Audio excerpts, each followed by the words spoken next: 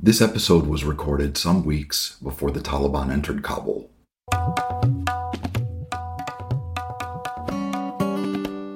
In the scale of what's happening in terms of these daily skirmishes and districts falling to the Taliban and then the Afghan government retaking these districts, this little three-car garage of a site is so seemingly insignificant in the larger calculus of the political decay of Afghanistan.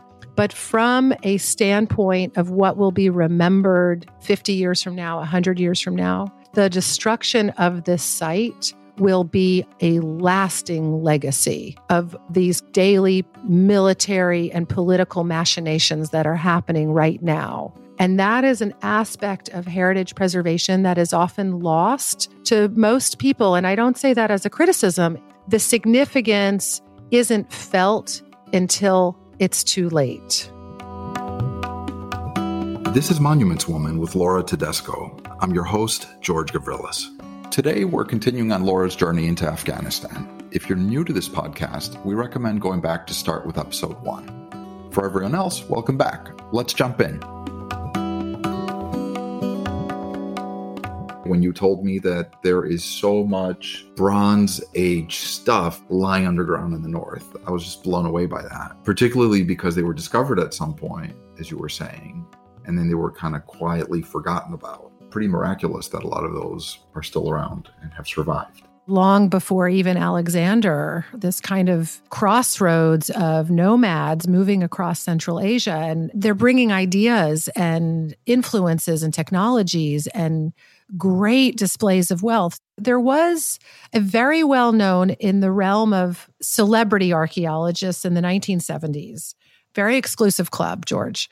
And there was this Russian archaeologist named Victor Sarianidi, who was internationally known. He had this shock of white hair and a barrel chest, and he seemed so dynamic. My nickname for men archaeologists like this is silverbacks, like big silverback gorillas. So Sarianidi was definitely a silverback gorilla. He has a Greek name, but he was trained and brought up in Russia. In 1978, he started excavating adjacent to Balkh, where Nogambat is. He discovered tumuli, which are underground tombs. And in them, he found the most amazing, I'm talking about individuals decked out head to toe in gold with gem-encrusted jewelry and swords and belts. And I mean, this was the mother lode. How old was that stuff? Late first millennium BC. Wow. Okay. In his excavation season in 1978, I mentioned the year because that's significant. When was it that the Russians invaded Afghanistan, George? Do you know the month by chance off the top of your head? It was 1979, right? I think it was. Right. The Soviets invaded Afghanistan December 1979. December 1979? And Victor would have been digging this shit up the year before. Yeah. Those remaining tombs, he never had a chance to go back. They've long been looted. Whatever was yanked from those tombs has been lost to the international art market. We'll probably never see it again. So what Sarianidi and his team found is now what is known as the Bactrian treasure. And the story is actually fascinating, so it's worth recounting. These artifacts, they went to Kabul, where it stayed in the National Museum. And then sometime in the 1990s, as the Afghan Civil War was really terrible and the National Museum was being looted, the Bactrian treasure was very carefully packed up and stealthily hidden in Kabul, and only 3 people knew where it was and what had happened to it. And then intervening years of chaos and total social breakdown after the Taliban were ousted and the U.S. had already invaded and the NATO was all present. And as the dust started to settle, people started to make inquiries. Where's the Bactrian treasure? And there were accusations. Oh, it was stolen. It was melted. It was sold, or it's in Pakistan, or take your pick for conspiracy theory of the day in Afghanistan at that time. Quietly, the 3 individuals who knew where it was they spoke up. It had been stored in a bank vault in central Kabul. There was a day selected, an appointed day, where that bank vault would be opened. And present for the opening were some very key Afghans working in the culture sector and Victor Sarianidi, the original archaeologist. They opened that bank vault and he went through with his excavation inventory. Not one object was missing. Wow. Not one little bauble or button or gem-encrusted belt buckle was missing. Why? How? Because of the care and attention of those individuals who worked at the National Museum and knew the value of those objects. I don't mean the bank value or the market value. I mean the historic cultural value. And one of those individuals was Omara Khan Massoudi, who remains a very dear and historic Afghan who's still alive, but he will remain historic. One of my goals is to write a memoir for him or record his oral history. George, that's a job for you, Mr. Oral Historian. Get it done. Yeah, let's get that done. Anyway, so that Bactrian treasure is an example of how the north of Afghanistan is this fascinating and wildly important, archaeologically rich area, not just for the region, for the world. And you know who's in control for the most part right now? Sure. It's Taliban and warlord militias. Yeah. Kids with machine guns, young adults with machine guns. Young adults with plastic sandals and rocket launchers. Yesterday morning, I had an early morning phone call with the organization who's been working at Nogumbad since 2009. We had to discuss, okay, shit, what do we do now that the Taliban have control, not just of this area, but of the site Nogumbad? They're deeply insightful, this organization and these individuals who I'm not going to name because that's not the purpose of our conversation, but they are the experts, the world experts. You're not going to name them mostly for security reasons? Yeah, I didn't ask their permission to talk to you about this. Okay. But I'm going to talk about it in general terms.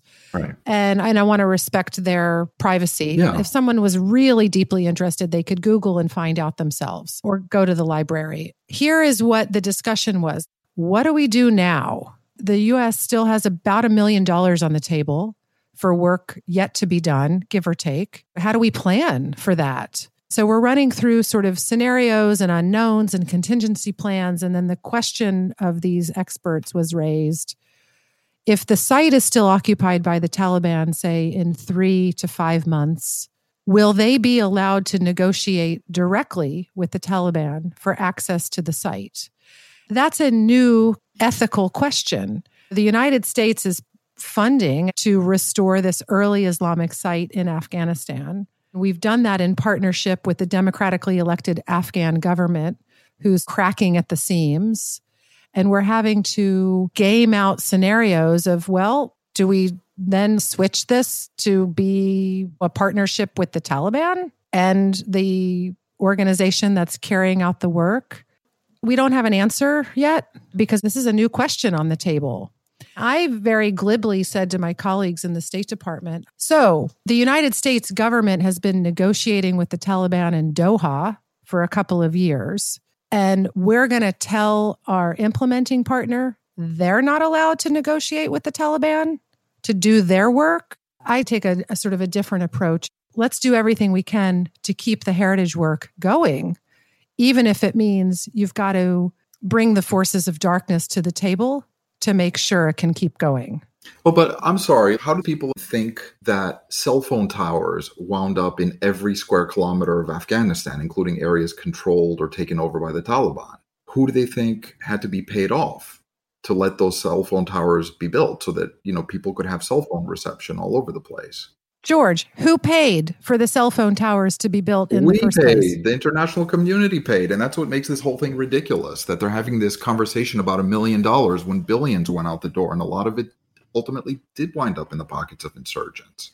Of course it did. And it will continue to do so. Well, it will, and it always has. But you let some of it trickle down into the hands of anti-government groups because most of it doesn't, and you tell yourself that you're doing a good job and that vast majority of money will be put to good use.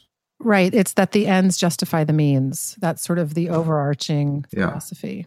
I don't know of instances where the Taliban were directly involved in heritage preservation projects. I do know of instances of projects that I've been affiliated with where there's a kind of mutual unspoken understanding between me and the organization who we're supporting to do work, that they have to pay the Taliban a certain tax or fee to remain unbothered. I don't know details, but I know that kind of transaction takes place. It's the cost of doing business.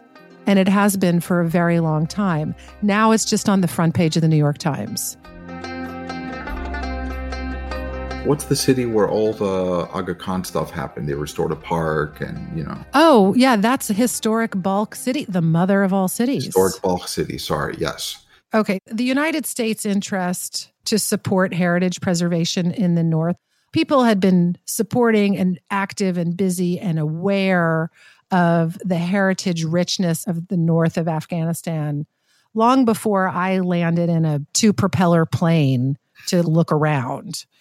Right. The Russians, especially the French, the Aga Khan Foundation. Yes, exactly. I was able to see a lot of work underway, well done archaeological work and restoration of old buildings and park enhancements to improve the quality of life in general in that part of Afghanistan.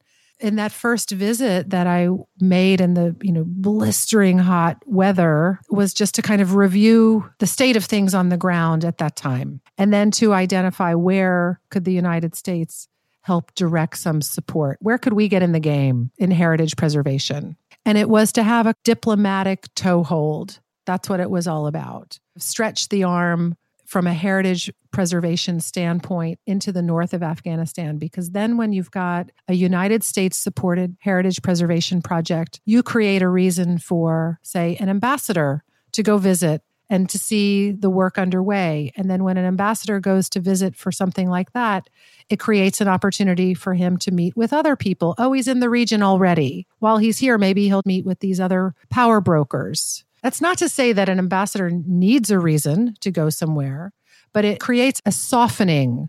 At least the heritage preservation that I was involved in was very political in nature. And I was so naive at the time to that reality. I didn't understand that part of my job.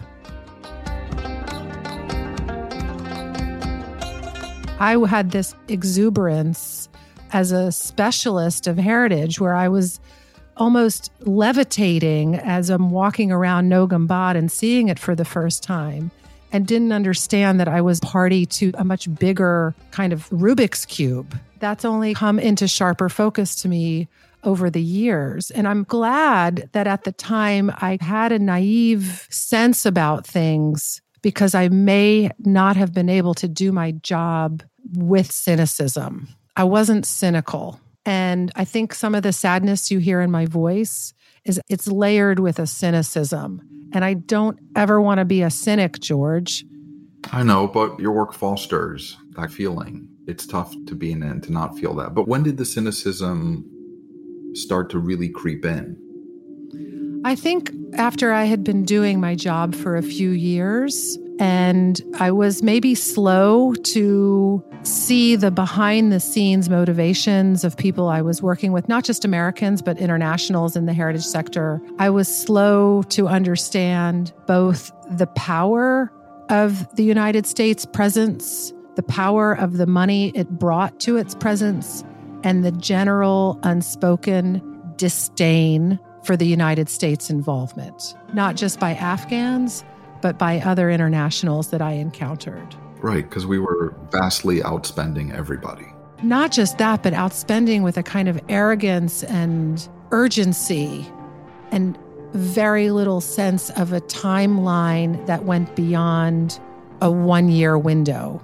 Kind of the same way we're leaving, with an urgency. Kind of the same way.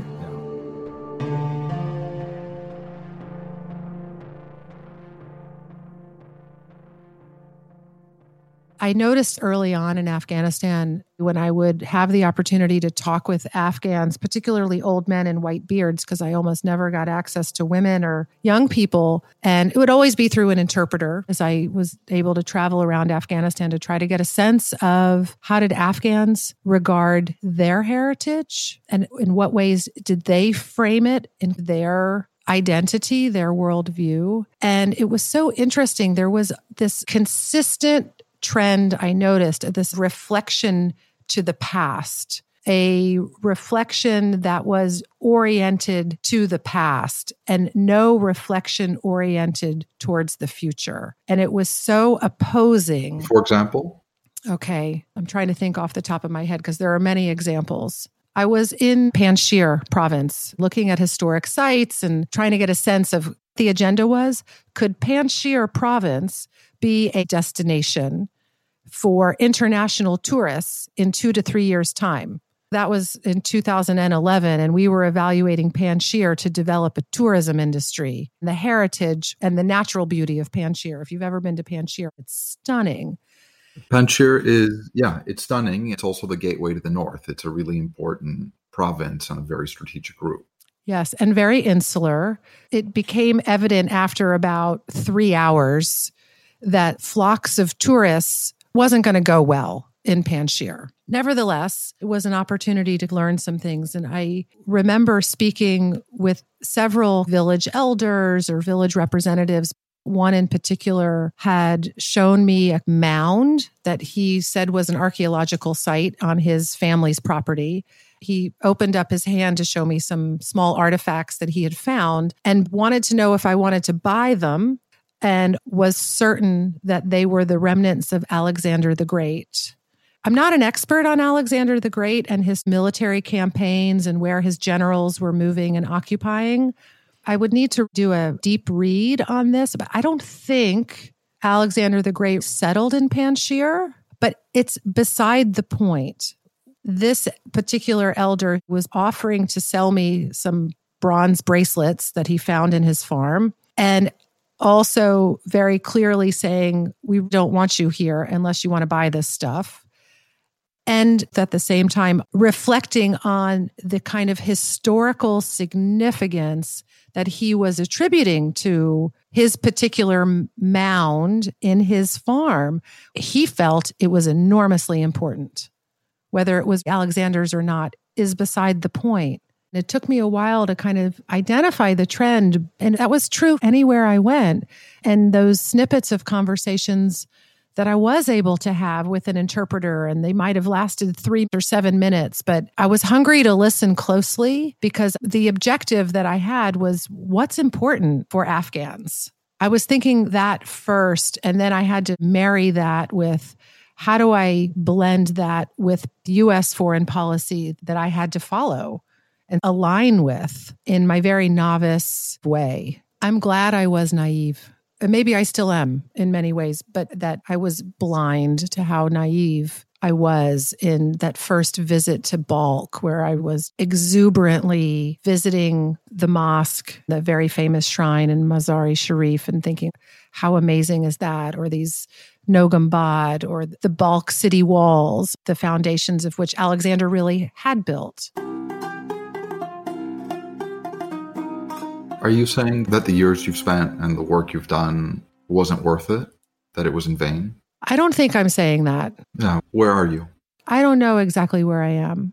We'll have to check back in a year and then 5 years and 10 years and see whether it was in vain or not. I hope it wasn't. I don't think that the Afghans and the other people that I worked closely with think that their work is in vain. So I don't want to diminish their work by saying mine was in vain. I was doing it with a genuine attention.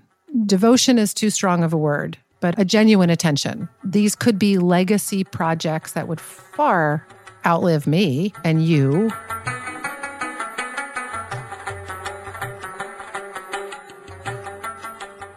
When we talk about Afghanistan, we act as if it's some bizarre outlier, some exotic, violent place.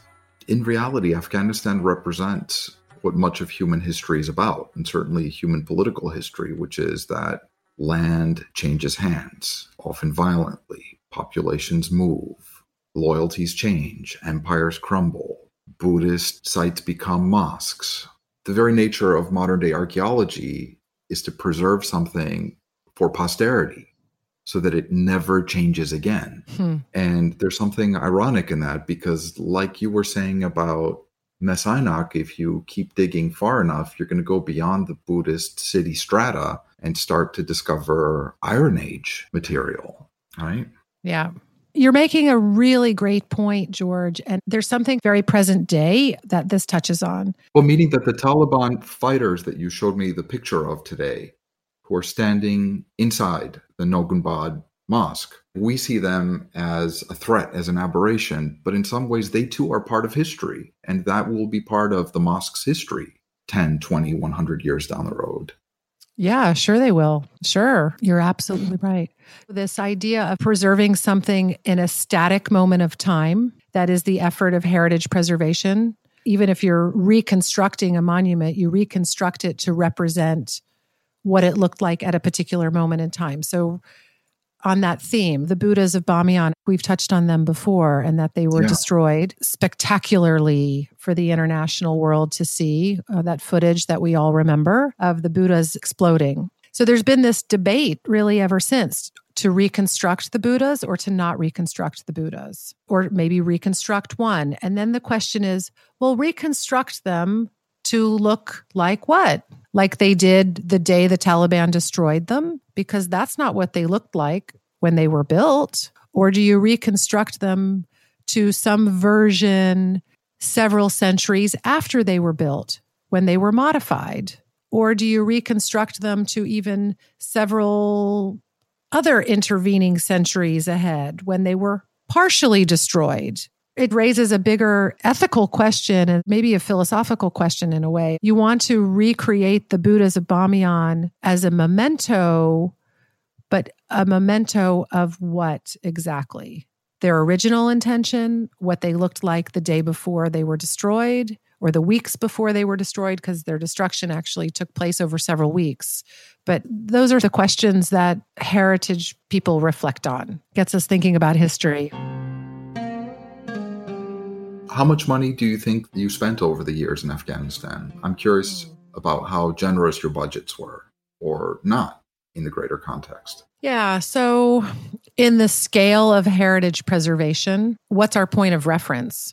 Well, we know that in the past 20 years, the U.S. spent nearly $1 trillion, maybe closer to 800 billion, depending on how you count, just on military expenditures in Afghanistan. And if you add the reconstruction work, the development work, that figure goes up by another 140, 150 billion. So we're talking about well over $1 trillion to stabilize and build a strong, enduring, democratic Afghanistan. So what percentage of that was your budget? It's infinitesimal. It's with so many zeros, you put the decimal point. After the decimal point. Yeah. So since 2010-ish, when there was the surge that we've talked about, the military surge and the sort of diplomatic and financial surge, about $50 million has been spent in the sphere of heritage protection, heritage preservation. And in the world of heritage protection, that is an enormous sum of money. I don't know of any point of comparison. It's by a factor of 10 more than any other NATO country has contributed, maybe a factor of 8. I think the Germans were pretty generous for a while, but a lot of countries have contributed. But here is something. When we start to assign a dollar amount to a particular activity, it attaches to it immediately a kind of expectation of what that dollar amount is supposed to buy and what that's supposed to look like. Even when I'm talking to my colleagues in the State Department and they want to put out a press release or a Facebook post or a tweet about cultural heritage and how great the United States is for all its work, and they want to know a dollar amount, and I'm always pushing back and saying, stop it. Stop it with the money all the time. We just talk about money all the time. Isn't that ascribing a kind of, in my view, we're putting a monetary value on a small portion of a nation's heritage. How do you do that? It creates a false value and it reifies the image that we're also focused on money and how much we spent and what became of it. Fair enough. You've been listening to Monuments Woman with Laura Tedesco. I'm your host, George Gavrilis. Don't forget to like and subscribe wherever you get your podcasts. To stay in touch, also follow us on Instagram at The Monuments Woman. Join us next week when we dive deeper. This show is produced by Christian D. Brune and May 11 Project. It is recorded by Audivita Studios and edited by Sean Hedinger and Greg Williams. The theme song is This Love by Ariana Delawari, featuring Salar Nader.